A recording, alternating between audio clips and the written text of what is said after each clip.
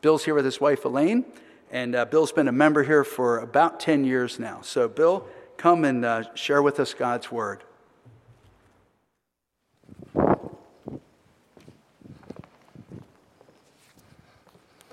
Well, although my message isn't about Father's Day, I want to first of all take the opportunity to wish a happy Father's Day to everyone out there who is a father. One of God's greatest gifts to us is the family. He created the family. He loves the family. And in Greg Laurie's devotional this week, he said, a family can survive without a nation, but a nation cannot survive without the family. Moses said to the Israelites, you must commit yourselves wholeheartedly to these commands that I'm giving you today. Repeat them again and again to your children. Talk about them when you are at home, when you are on the road, when you're going to bed, and when you're getting up. When I look around here, I see these kind of men who are teaching their children properly. And I commend you and I encourage you to keep doing so in a culture that is extremely challenging.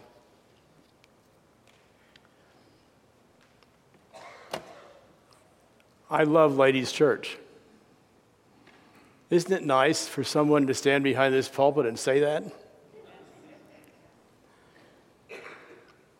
For 45 years, I've spoken in different churches, enabling ministry to happen in India. India is now, will be the most populous nation in the world, 1.4 billion people. Every day, India grows by about 48,000 people, if you can imagine that. So it's unending trying to make ministry happen to reach that many people. I just am in churches constantly. So you can imagine, in 45 years of being in so many churches, how special Ladies is to me, because it's here that I met my wife. And we were married here. I went on the Ladies' Umar Amagal trip, and on the plane going over, I sat next to a secretary. Her name was Denise. Some of you may know her. I think she is absolutely one of the finest secretaries any church could ever hope to have. And we're thankful for you, Denise. I got to know better as we went throughout the trip Mark and Sharon Custician. They became very good friends. You may notice we sit with them often. And I never thought I would set my foot in places like Venice. I mean, when my foot touched the ground in Venice, I thought, I can't believe I'm here. Or Rome. And then I went on the ladies' trip to Israel. You cannot go to Israel without the Bible just coming alive to you. It's an incredible experience. But in the last several months, there were a lot of changes that happened very quickly. And I personally felt like Ladies was gone. And I thought, how could this end? There was a church. And then there was a petition. And I went to the home of Sean Permar, and I expected to go in the house, and he came out and greeted me, and he was so nice. I said, well, I bet you didn't have anyone who's driven 120 miles round trip just to come and sign this petition. And he was so gracious, and he was young. I mean, I thought maybe a few of us oldies might feel bad. He was young with a young family. And then I went in the house, and who do you think was there? Tim Leighty, another young guy with a young family.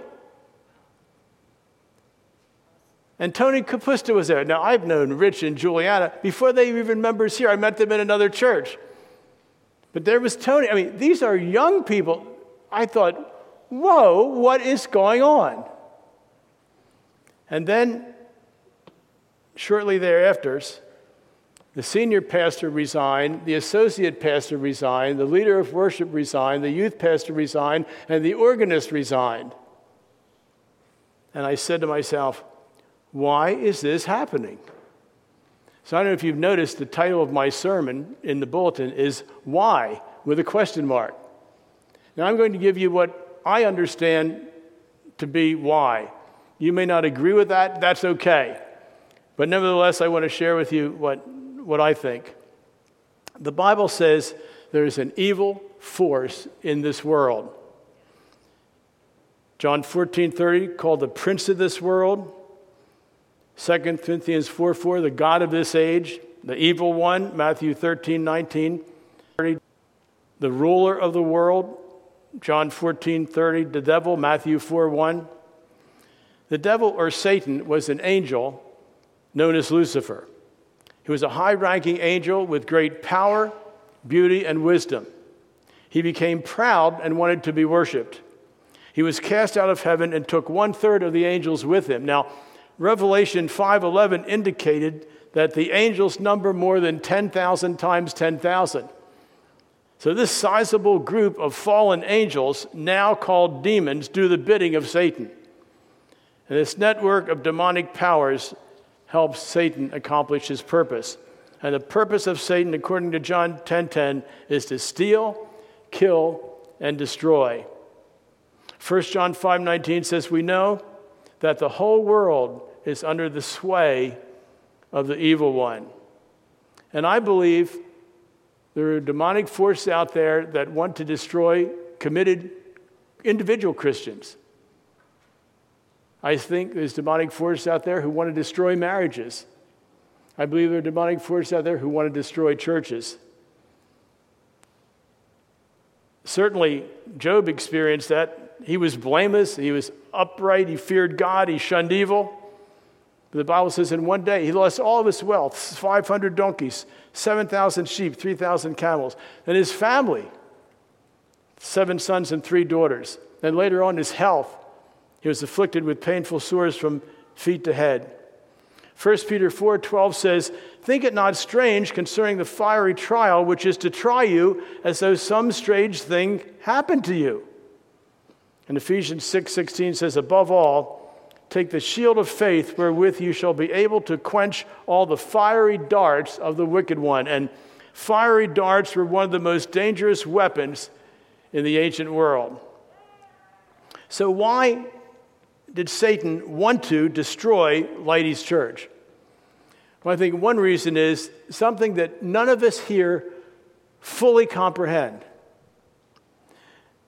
That Leidy's church has been a force for the kingdom of God for the past 25 years in ways that we can't imagine. And I can probably share best with you from the ministry I've been involved in. Do we have that slide that you could put up there? In 35 years, Leidy's has made it possible for 71 church planters to be trained and equipped to work in India in 14 states. Now, what are those church planters like? Well, when they come and we accept them, they must make a commitment that they're going to be in ministry and serve God for the rest of their lives. In other words, they're making a life commitment when they join the church planting school. Secondly, they know they're going to be self-supporting, that they're not going to get any more funding from America or anyplace else. And I think that's why we get some of the top ones there are, because they know they need to depend upon God. And thirdly, we don't have lone rangers come through our church planting school. They must come to us under the authority of a mother church. Now, after all these years, I've seen more than once, our main ministries are training and equipping VBS teachers, training and equipping literacy teachers. I mean, in fact, India has more people who are illiterate than any other nation, 280 million. I mean, the population of the United States is 330 million. Think how many people there are that can't read. And so we train literacy teachers and we train church planners. We've had pastors come to us where their children are coming to our vacation Bible school, and they say, well, when I was a child, I went to your vacation Bible school. I learned about Jesus, but I couldn't read. So I went to your literacy classes, which run for 10 months, and the first book I was awarded was my own copy of the Bible. And then I thought, more people here need to know about Jesus, this God who loves us. And so I went to the church planting school, and I've started this church, and now as a pastor, my kids are coming to Vacation Bible School. That's kind of neat to see that happen. I first went to India in 1980. And in case you don't know it, you can get Montezuma's revenge when you go to India, only worse. And I had traveled around India for a while, and I was in the airport in Chennai and waiting for the luggage. And I thought I would check out the bathroom. So I went in the bathroom. This is 1980. Chennai Airport. There were holes in the ground, and it wasn't clean around those holes. And I said to myself, I am not ever going in this bathroom. Went out, the luggage still hadn't come. All of a sudden, everything went yellow, like you put yellow sunglasses on. And I broke out in a sweat from head to foot. I was drenched. I went in that bathroom. And then when you get Montezuma's revenge there, you're bedridden. I mean, you are really hit. So I was in bed for a day, and we were traveling around. And a few days after that, I got food poisoning. I have never been so sick in my life as I was in a hotel by myself in India, where I thought I was going to die, but I didn't want to die because I didn't want to die in India. It was awful. And I said to myself, I am never coming back to this place again. My mind said worse things than this place. That was 1980. 1985, we started our church planting school, and my boss said to me, I want you to go to India and experience that. You can teach in the school a little bit, but I want you to experience what's happening. I said, no, I'm not going. He said, you're going, or else you quit working here. And I thought about it. I did not want to go back there and be that sick again. I thought, well, I love what I'm doing. I better go. So I went to the airport. Still at the airport, I wasn't sure. And I got on the plane. And I remember that took off from New York. I was literally shaking like that because I didn't want to get that sick again. I taught in the church planting school for a couple of weeks. We had 3 classes, 12 in each class.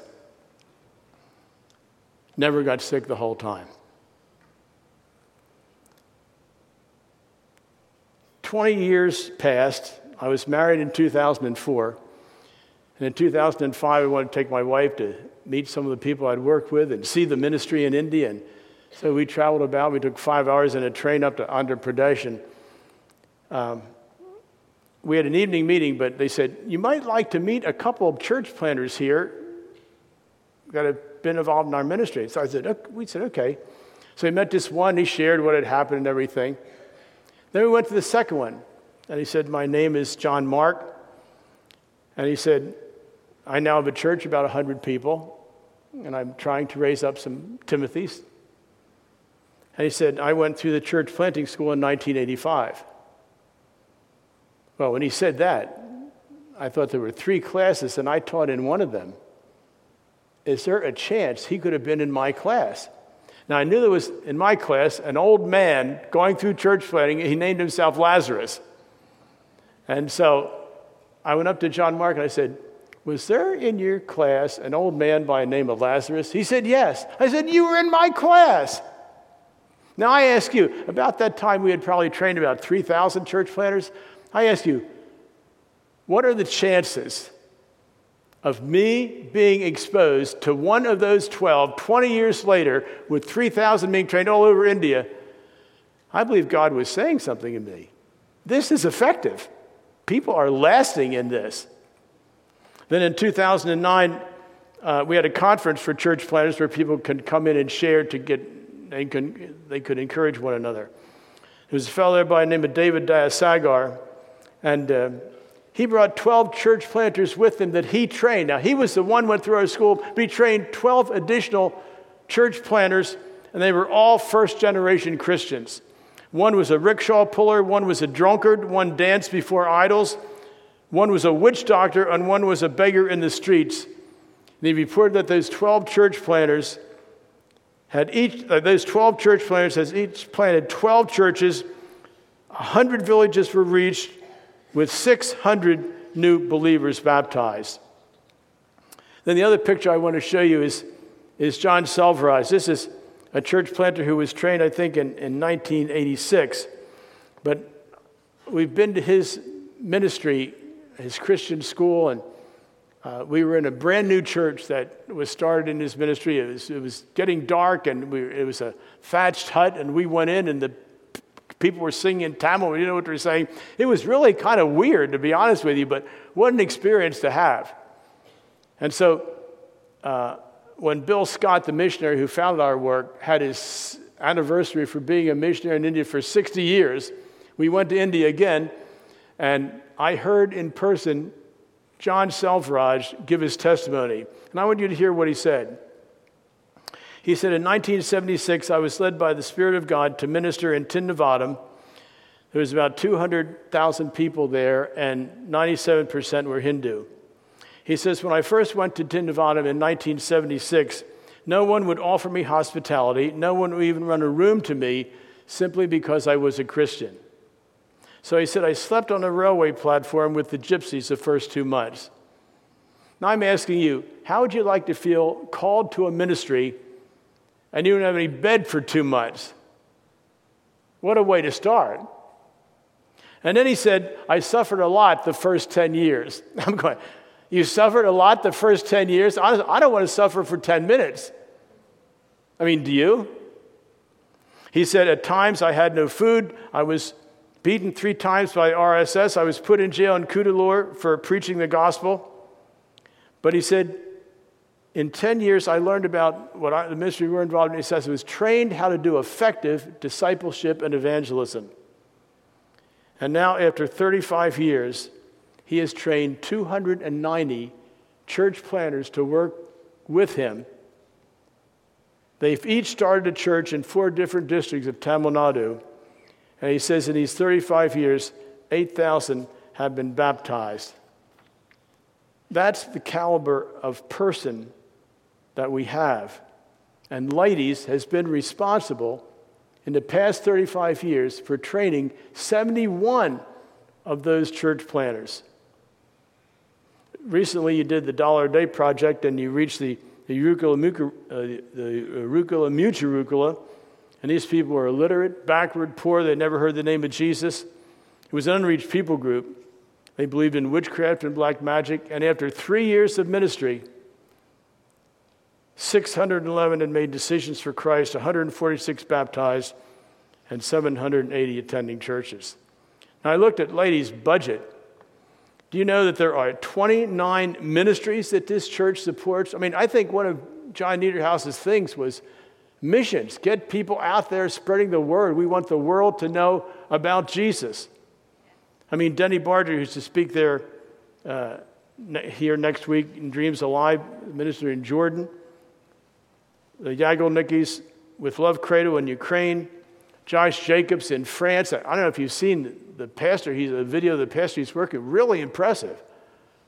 Betsy Stolfus in Spain. Mick and Kathy Sanders in Africa. And go on and on. And then there's a section in the budget of Ladies Church under benevolence. And there's 39 more ministries mentioned there. Haven of Hope, Evangelism Explosion, Focus on the Family.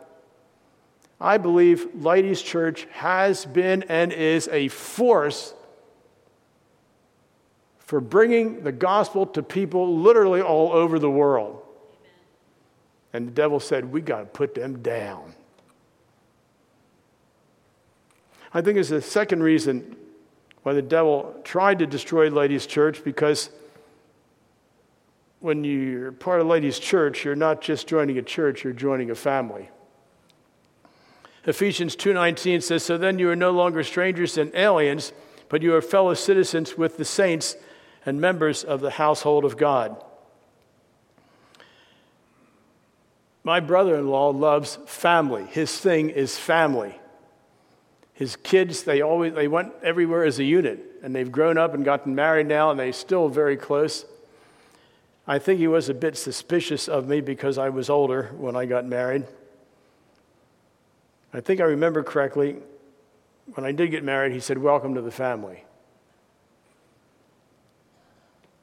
Whenever we visit him, he gives his sister and me a big hug. And when we go to leave, he doesn't say, "Love you, sis." He says, "Love you guys." That means me. I'm part of the family. And that's really the way it is with ladies.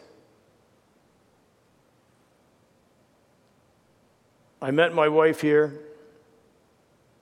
I proposed in a Sunday morning here because of the church, not to put on a show, but Lane wouldn't have been here had you not taken good care of her as a widow.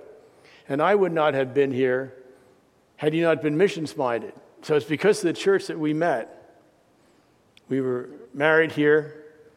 Gary and Cindy Filson wrote a song and sang it in our wedding. I miss Gary.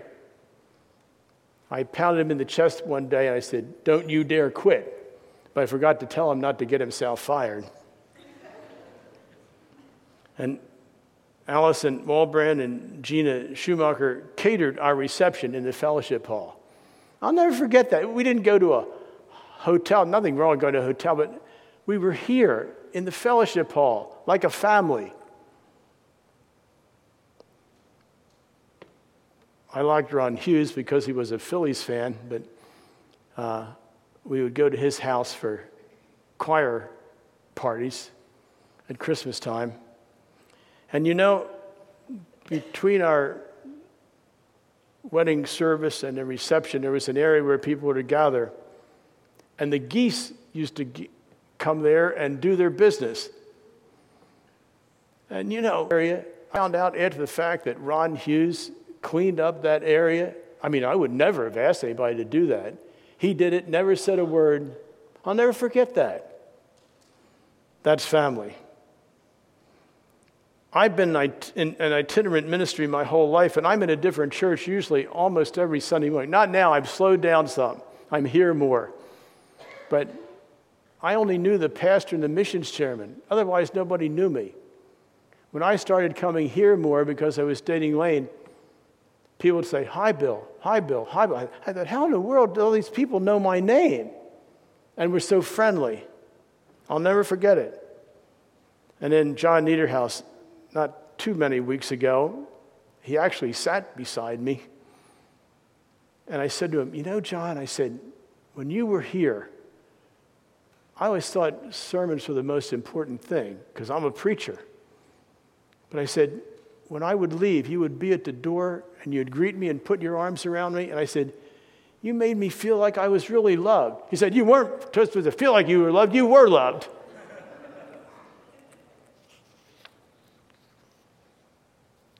Devil says, we got to put that to end.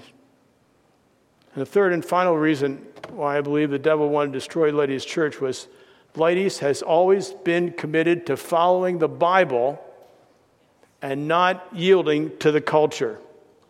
2 Timothy 4, I really appreciate about John Niederhaus. He stuck to what he believed the Bible said, and all of us with him. 2 Timothy 4, 2 and 3 says, "Preach the word, for the time will come when men will not put up with sound doctrine. Instead, to suit their own desires, they will gather around them a great number of teachers who say what their itching ears want to say." Personally, I believe our nation is in trouble. We think it's always going to be good because it always has been. I'm not so sure. We maybe better learn how to speak Chinese. But Benjamin Franklin was asked, is this a republic or a monarchy? And his answer was, a republic if you can keep it. And Eric Metaxas quoted from Os Guinness's book, "A Free People's Suicide." And you can put this up there again, this is the last slide. Os Guinness talked about the golden triangle of freedom. He said, freedom requires virtue, virtue requires faith, and faith requires freedom. If any of the three legs of this triangle is removed, the whole structure ceases to exist. And I'm going to call to your attention, virtue requires faith. The natural man is depraved. Jeremiah 17:9 says, the heart is deceitful above all things and desperately wicked. Who can know it? Romans 1:28 and 29. Furthermore, since they did not think it worthwhile to retain the knowledge of God, he gave them over to a depraved mind to do what ought not to be done. They had become filled with every kind of wickedness, evil, greed, and depravity. I believe the only cure for depravity is Christ. 2 Corinthians 5:17 says, therefore, if anyone is in Christ, he is a new creation. The old is gone, the new has come. I believe the only hope for keeping our republic is virtue, and virtue requires faith. We need a great awakening. And we need Christians who not only come to Christ, but then affect other people by it. This has happened throughout the centuries. It started with Saul, who became the Apostle Paul. He persecuted Christians and was a willing accessory to the murder of Stephen, the first recorded Christian martyr in Acts 7:58. But Saul became a totally new person after an encounter with Christ. You can see this throughout the ages. I'll just mention a couple people who you might know. Maybe you've heard of Mel Trotter. In 1870, he abused his family. He neglected his children. He was fired from his job. He was a drunkard in the gutter and would do anything for a drink. He encountered Christ. He established a mission for down and outers in downtown Grand Rapids and established 50 more missions around the nation. Thousands of people with alcohol problems and down and outers had their lives transformed because of Christ through Trotter. Another person which I'm sure you're familiar with is Chuck Colson. Known as Nixon's hatchet man, Jeb Magruder said in 1974 that Colson was an evil genius. Colson encountered Christ and began a mission that has brought thousands of prison inmates to Christ. Take Christ out of the equation, and all we have left is an evil genius. The story of Chuck Colson is rather personal to me because one of the churches I preached in several times was Trinitarian Congregational Church in Wayland, Massachusetts. And that church was attended by Tom Phillips, who was the CEO of Raytheon, and he is the person who led Chuck Colson to Christ. And it made the whole story so much more real when you know some of the characters. Therefore, if anyone's in Christ, he's the new creation, the old is gone, the new has come. And verses 19 and 20 say, and he has committed to us the message of reconciliation. We are therefore Christ's ambassadors. And we can influence a few people, we can influence many people, we can even influence an entire nation. I personally am convinced, and I've got small print, so I'm going to put on my glasses just to make sure I get this. Of the 55 who met in Philadelphia in the Constitutional Convention to write our Constitution, 50 of them were unquestionably Christian, and possibly 52. The late Dr. M.E. Bradford of the University of Dallas has documented this fact in his book on the framers of the Constitution. The book is entitled A Worthy Company. He has also researched the signers of the Declaration of Independence. He concludes of the 56 men who signed the nation's birth certificate, definitely 50 were Christians. The book the Founding Fathers cite the most in their writings and speeches is the Bible. After that are other Christian sources. Eidsmoe brings out this in his book, Christianity and the Constitution. He writes, the most cited thinkers were not deists and philosophers, but conservative legal and political thinkers who were often Christians. Christians today are portrayed as being judgmental, but the commandment that prohibits murder also protects life. The commandment that forbids theft also guarantees private property. And the commandment that forbids adultery also affects the institution of marriage. Once again, I want to reiterate, when I had this chance to share with you, I do believe our nation is in trouble. And we as Christians need to begin speaking up and speaking out whenever we have the opportunity.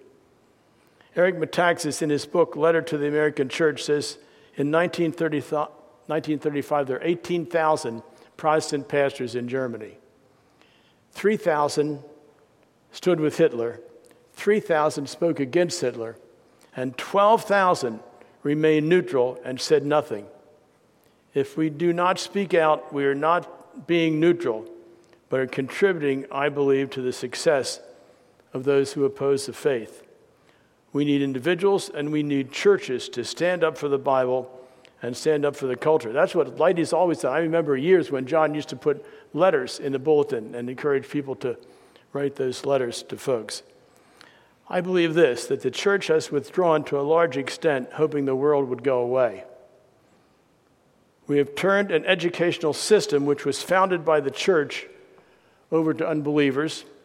We have handed over the government to a large extent to unbelievers, and we have turned over the media to people who are certainly not believers. And I want to encourage all of us.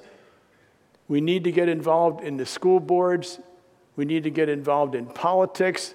We need to get involved in the media. We need Christian newspaper writers and announcers and everything. We need to infiltrate everything as much as we possibly can. We say that, and I'll close with saying this to you. Lane's daughter and husband and family thought they would give us, as a Christmas present, tickets to the Phillies. And they said we could go June 23rd, 24th, or 25th. That's a Friday night, a Saturday, or a Sunday. I've never gone to a ball game on a Sunday, and I won't. Take Friday night. I don't know if I'm speaking somewhere the next day, so I thought, we'll take Friday night, June the 23rd. They called us up a few weeks ago and said, you may not want to go on June the 23rd to the Phillies because it's Pride Night, when the Phillies are inviting you to come and celebrate Philadelphia's rich LGBTQ culture. So I wrote an email to the Phillies. I said, I've been a Phillies fan since 1950, even though I was young. The Phillies won they were in the World Series in 1950. I can tell you, Willie Pudd'nhead Jones was the third baseman, Granny Hamner was the shortstop, Del Ennis was the left fielder, Richie Ashburn was the center fielder, Robin Roberts, number 36, was the pitcher, Kurt Simmons was the pitcher. I was at every playoff game and World Series game at Veterans Stadium in 1980 when the Phillies won the pennant. This is what I put in an email. And I said, I think baseball should simply be baseball, not political, and certainly not anti-Christian. I am not coming to the game. Now, will that one email? Don't come. Now, will that one email do much? Probably not. But what if 500 of us wrote in, or 1,000 of us? It's got to be in the Philadelphia area, more than 1,000 Christians. Suppose we all said, we're not going to, what do you mean Pride Night? And it's crazy. June is Pride Month. Did you know that? We don't listen to the news much anymore because it's so slanted, but Lane knows through the computer how to get Bill O'Reilly's No Spin News, so we listened to that. And he was really upset. I didn't know this. The Los Angeles Dodgers are having their 10th Pride Night, 10th year they're having Pride Night. They just had it last night. And they are honoring they're honoring, not just recognizing Pride Night, they're honoring the Sisters of Perpetual Indulgence, who are transvestites, who are a hate group, who mock the Catholic Church. They enter into churches during communion and mock what is occurring. And Bill O'Reilly is a good Catholic, and he says, Catholics in California should be really upset by this. All Catholics shouldn't go to any Dodgers games. Last night, there were about 2,000 people out at the stadium that were, Dodger Stadium, that were protesting. And I think that's good. I think it's time that we speak up. So in conclusion, I would commend you all for standing behind Ladies Church. A lot of you are doing a lot. And I want you to know I believe it's really worthwhile, because I believe the devil's scheme was to deceive us and do away with Ladies Church. But Ladies Church has and does have such an impact on the world. we don't want to let it die. Ladies is a family. I mean, I can attest to that for all the years that I've been associated with. It is a family, and nobody is going to bust up our family. Amen. And thirdly, we need churches today who will stand up for what the Bible teaches and oppose the culture. Each one of us needs to do whatever we can, to whomever we can, whenever we can, to say, I've had enough, this is not true. May God help us to be the people that he wants us to be. Amen.